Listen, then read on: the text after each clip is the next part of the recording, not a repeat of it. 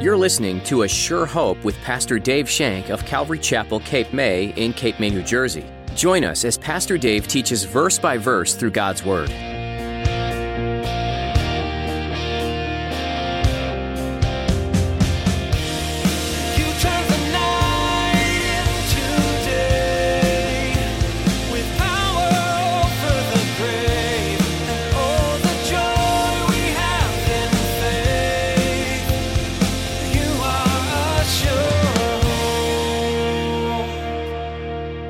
Everything about the Lord and what He says will come true. We need to believe in the promises of God. We can't pick and choose which promise we'll believe in. Many of us only believe in certain promises. The whole Bible's full of promises. Tons of promises in here. You just can't pick and choose, I want this, because this looks good, I think I'll take this promise.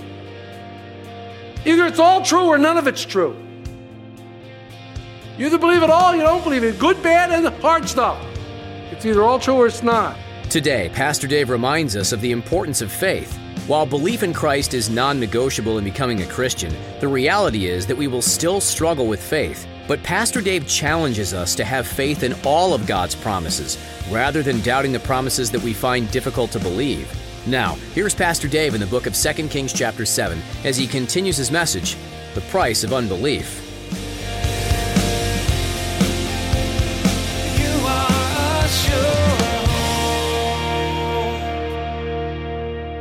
Scripture says, not by power, not by might, but by my Spirit, says the Lord. He did it incredibly. No drawn sword, no bloodshed, nobody died. It's going to be a little different when we get further along in 2 Kings with the Assyrians. They're going to meet one bad angel, but the Lord didn't do that this time. These lepers found out that the Syrians had left. The Jordan was clear. Even better, all their food was left behind. Look at verse 8. And when the lepers came to the outskirts of the camp, they went into one tent and ate and drank and carried from it silver and gold and clothing and went and hid them. Then they came back and entered another tent and carried some more also. And they went in and hid it. These guys are gorging themselves. These guys are having a great time. They're chowing down like chow hounds. They're having a great time eating all this stuff and taking the clothes and things. The siege for Samaria was over, and they knew about it. But nobody else did. They knew about it, but no one else knew about this good news. And I love what happens next. Look at verse 9. Then they said to one another, we're not doing right. I love that. I really love that. They were convicted by the Holy Spirit. We're not doing right here. This day is the day of good news, gospel. This is the day of good news, the gospel, good tidings. And we remain silent. If we wait until morning light, some punishment will come upon us. Now therefore, come, let us go and tell the king's household. I love these guys. This is really great. They're probably stuffed like ticks, man. They're gorged out, man. They've been eating for 2 days, it seems like. Actually, just a couple mornings. But they realized that everything was a gift of the Lord. This is not right. This isn't right that we hoard this stuff. They wanted to share this bountiful gift to those who were starving. They realized that the gift should be shared. They understood that to remain silent and to enjoy these things selfishly would bring upon sin upon them. They realized that. They had a responsibility to share the good news. You don't have to be a rocket science to know where I'm going with this. I mean, it's simple. I love what Guzik said. Yet they enjoyed the feast first before they told others about it. We cannot properly share the good news of Jesus Christ unless we ourselves are enjoying it. I like that.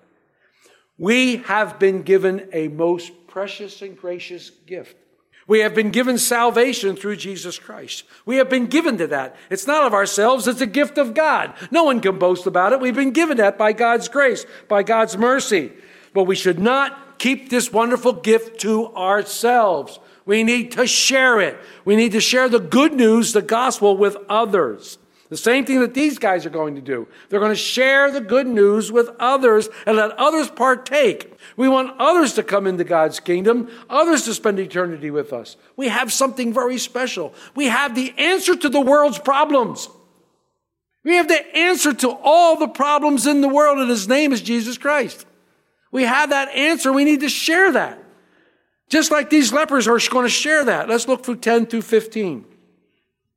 So they went and called the gatekeepers of the city and told them, saying, we went to the Syrian camp, and surprisingly, no one was there. Not a human sound, only horses and donkeys tied and tents intact. And the gatekeepers called out, and they told it to the king's household inside. So the king arose in the night and said to his servants, let me now tell you what the Syrians have done to us. They know we are hungry, therefore they have gone out of the camp to hide themselves in the fields, saying, when they come out of the city, we shall catch them alive and get into the city. And one of the servants answered and said, please, let several men take 5 of the remaining horses which are left in the city. Look, they may either become like all the multitude of Israel that are left in it, or indeed, I say, they may become like all the multitude of Israel left from those who are consumed. So let us send them and see. Therefore, they took 2 chariots with the horses, and the king sent them in the direction of the Syrian army, saying, go and see. And they went after them to the Jordan, and indeed, all the road was full of garments and weapons, which the Syrians had thrown away in their haste. So the messengers returned and told the king. Wow. Pretty cool. Lepers weren't welcome in the city, so they had to call up to the gatekeeper. They had to cry out to the gatekeepers, and they couldn't speak to a lot of people, but they could call up to the gatekeeper from afar. The gatekeepers took the message. They took the good news that the lepers were communicating in the most simplest way, and it went from one person to another, which is the way the good news should be spent. One person to another. And I love that about Jesus. You see Jesus preaching to the multitude. You see Jesus teaching to the 12. But man, he was good on the one-on-one. He was good on the one-on-one. And sometimes we forget about the one-on-one. We forget about the one-on-one. And I think it's extremely, extremely important. The news finally reaches the king, and the king says it's a trap. They're building a Trojan horse. Nah, it's a trap. Don't let anybody go out, lock the gates. The Syrians are sly people. They know how hungry we are. We go out there, they're going to cut us down and kill us. As soon as we open the gate, they're going to come and take the city. We can't do that. We can't do that. You know, I thought about this. Where's the king's heart? Now, I know he's protecting the city, and I'm not trying to go against his wanting to protect the city. But was he or was he not there when Elisha made the prophecy? He was there. Well, he's dealing in unbelief himself. Elisha made the prophecy. See, we just don't believe God would work that way. And that's the problem with unbelief. We don't believe God would work the way he wants to work. I mean, there's something on that white board out there from Habakkuk 1:5. It says, I'm going to do a work in you that you will know, but even though I told you, you won't believe it. I butchered that too. We don't believe God's promises are true. He can't do that. It's too good to be true. There's no way he can do that. Unbelief keeps them from even partaking of this glorious time. Then finally, one fellow steps up and says, Lord, or King, there's only 5 horses left that we haven't eaten. Let's get some guys and we'll go scout around. And finally, the king relents and says, okay, go ahead. And they get on the horses, they go down, and they come back and go, it's true. There's not a Syrian in sight. Everything is clear, and all that we see is sandals and coats and all this kind of stuff. They're all gone. They're all gone. It's found to be true, and the people went out of the city, and they plundered the Syrian camp, and Elisha's prophecy came true. Look at verse 16. Then the people went out and plundered the tents of the Syrians. So a seah of flour was sold for a shekel, and 2 seahs of barley for a shekel, according to the word of the Lord. The word of the Lord came true. What a surprise. God's word always comes true. This was great news for the people of the city, but it was bad news for the messenger who didn't believe God's promise. It was bad news for him. Let's finish out the chapter. Now the king had appointed the officer on whose hand he leaned to have charge over the gate, but the people trampled him in the gate, and he died. Just as the man of God who spoke when the king came down to him. So it happened, just as the man of God had spoken to the king, saying, 2 seahs of barley for a shekel, a seah of fine flour for a shekel shall be sold tomorrow about this time in the gate of Samaria. Then the officer had answered him, a man of God, and said, now look, if the Lord would make the windows of heaven, could do such a thing be? And he said, in fact, you shall see it with your eyes, but you shall not eat it. And so it happened to him, for the people trampled him in the gate, and he died. Now, this is quite a harsh sentence for unbelief. But unbelief leads to death. Unbelief leads to death. And we have to be very careful about this. The same thing happens today. Hebrews 11:6 says, without faith, it is impossible to please God. If you're struggling in your faith, you might see others walking in their faith. You might see others doing wonderful things in the Lord, and you might become jealous. And just like this man, you see it, but you can't take part of it because you haven't allowed the blessings of God to overwhelm you. What is unbelief keeping you from? What is unbelief keeping you from? Unbelief kept me from going to Delaware. I wanted desperately to go to Delaware back in 1993. I wanted to go to Delaware and start a Calvary Chapel. I didn't go. Oh, I can give you a lot of reasons why I didn't go, but it was unbelief. And now that I'm here, I know that I didn't go so the Lord could bring me down here.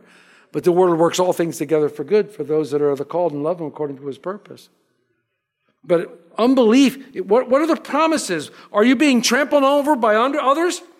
Are you feeling you're being stepped on, walked over, missing out? Well, what's the problem? The lepers had this great meal and the people of the city were restored to health because they ate of the bounty. But the king's messenger died because he did not believe in God's promise. If you don't believe in God's promise for salvation, you will surely die because the wages of sin is death.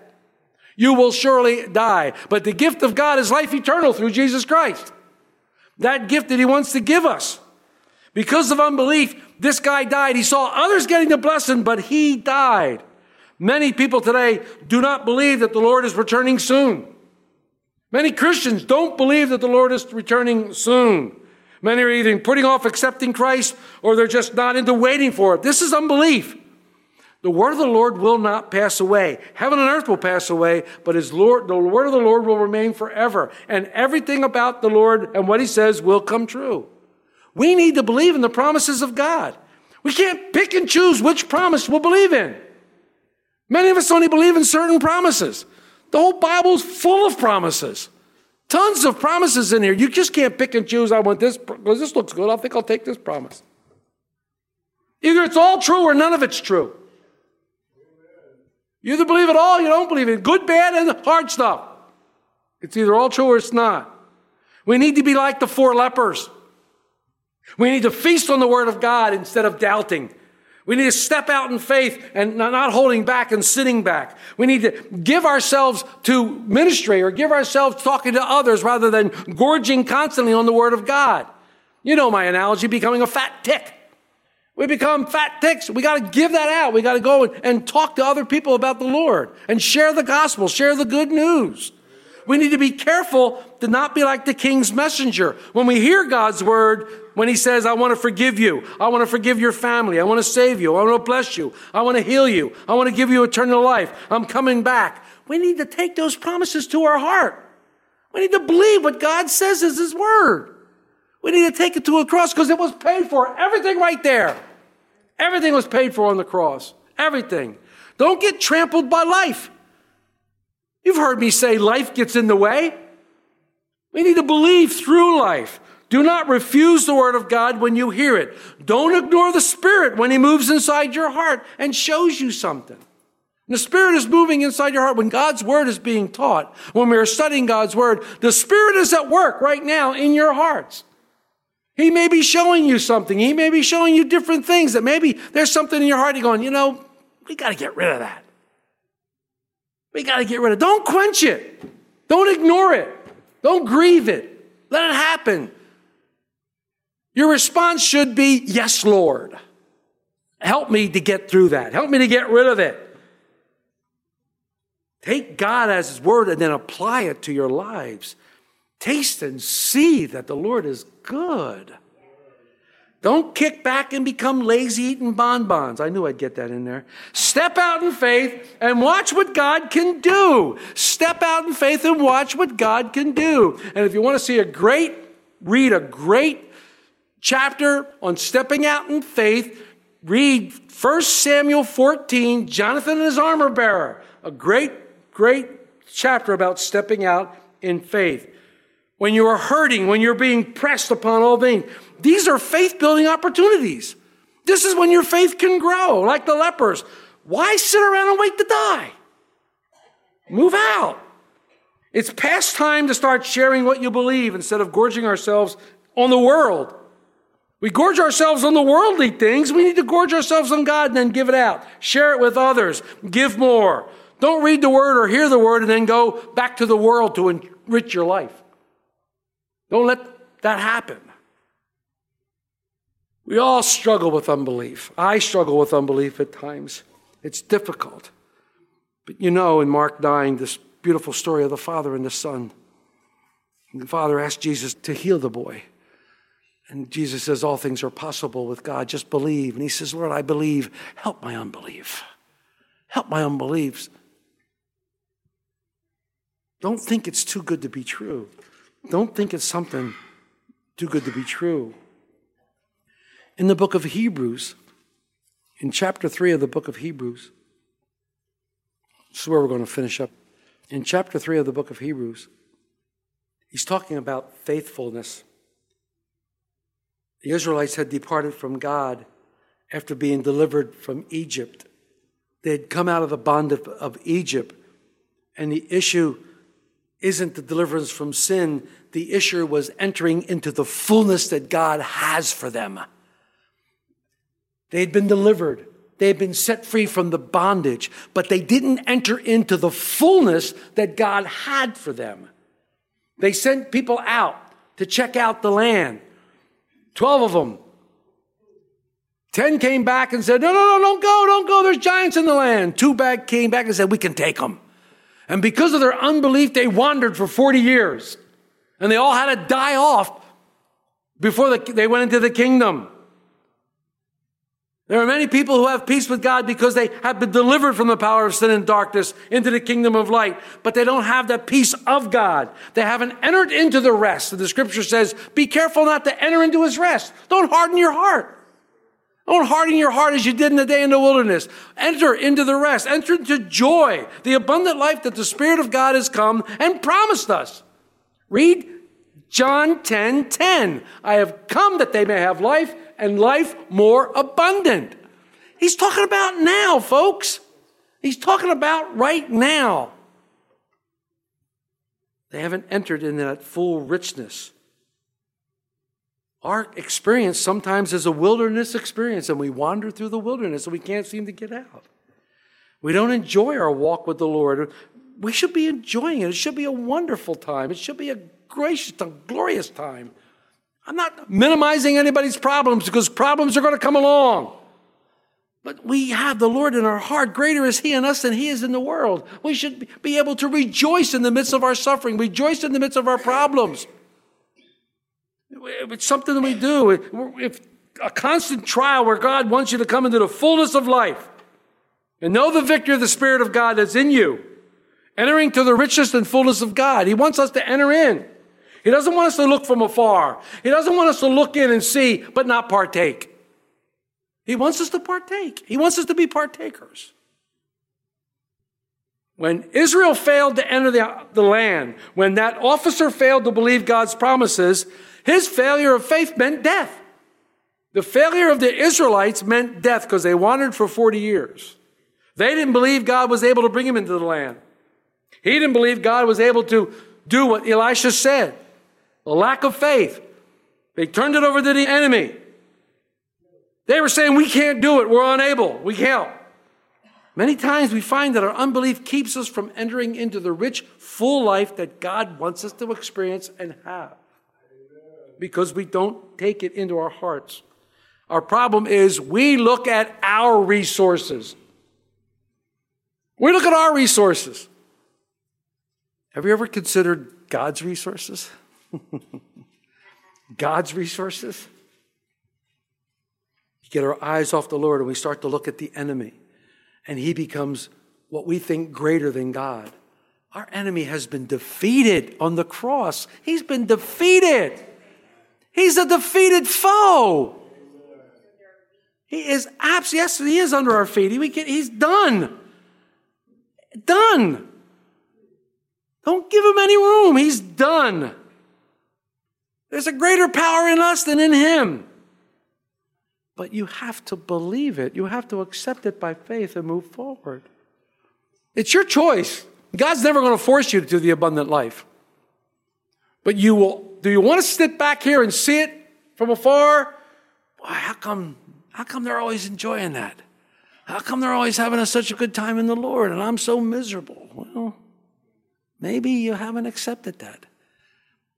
Maybe you haven't entered into that full rest that God wants to give you. You're seeing it from afar, but because you don't believe the promises God is for you, you can't have it. You don't want it. Or you want it, but you can't have it because you have lack of faith. Pray. Be like the man in Mark. Lord, help my unbelief. Help my unbelief. I believe, but help my unbelief. God wants to do something mighty. It's important for us to know that the failure of the Israelites in the Hebrew scripture and the failure of the officer was a failure of faith. They did not believe that God was able to do that which he said he would do. They were looking at their own resources. The officer was looking at all the dying in the land, all the people who were dying.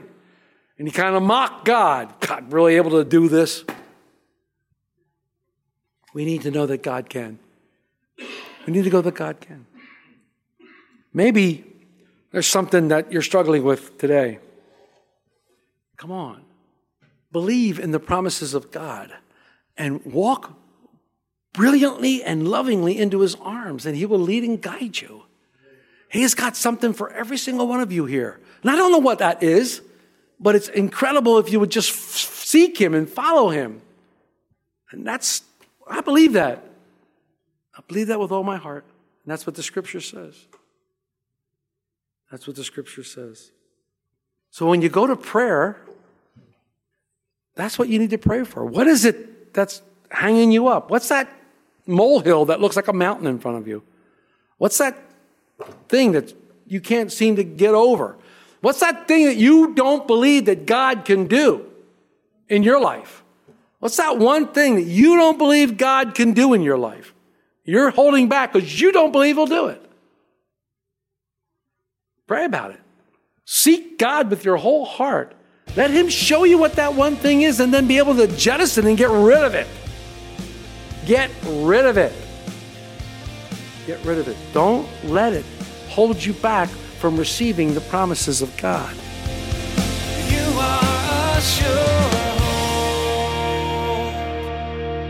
This has been another edition of A Sure Hope with Pastor Dave Shank. Thanks for tuning in. As you notice in the course of history, an entire nation can be led astray by following after other gods. But the leader of the nation is the one who sets the example. In so many cases in 2 Kings, the one who was in charge was himself acting wickedly or was swayed by the people who were doing evil practices. Unfortunately, you see the downfall and destruction of a nation when it chooses to stray from following after God. What does that mean for today? What are the patterns and practices being set into place in this nation? When you refer to history, it doesn't look promising, but that doesn't mean that you have to give in to societal pressures and practices. Your example of standing up against the norms could affect others around you. You never know who's observing and how they might change their own perspective based on your example. If you have any questions about what you heard today, you can reach us at 609-884-5821. Again, that number is 609-884-5821. We encourage you to keep looking to Scripture for answers about all of life's questions. We're so glad you tuned in to A Sure Hope today. If you want to hear this message again or others like it, you'll be able to find them on our website, ASureHopeRadio.com. Don't forget to join us again next time to learn more valuable lessons in 2 Kings right here on A Sure Hope.